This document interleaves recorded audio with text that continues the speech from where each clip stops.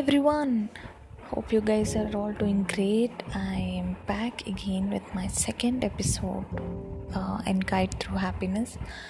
I got a lot of questions after my first podcast asking how is it okay to not be okay, and is it you talk about love, talk about your views on friendship, talk about your views on relationship goals and all. I would like to add a point on my last podcast. I said, it's okay not to be okay.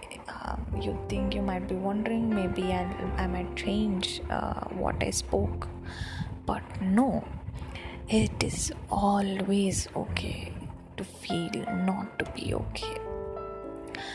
Sometimes you have to take a break, sometimes you have to be kind to yourself, sometimes you have to be fearless of something bad happening to you, and that's where you stop and self-check yourself. That is what life is. So so that is the thing.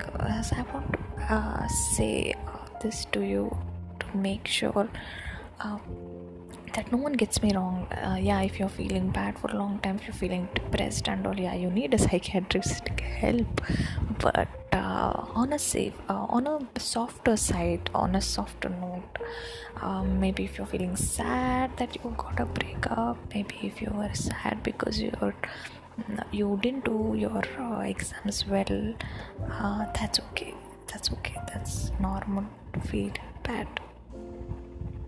So that's it for my second episode. I'll see you guys soon with next episode.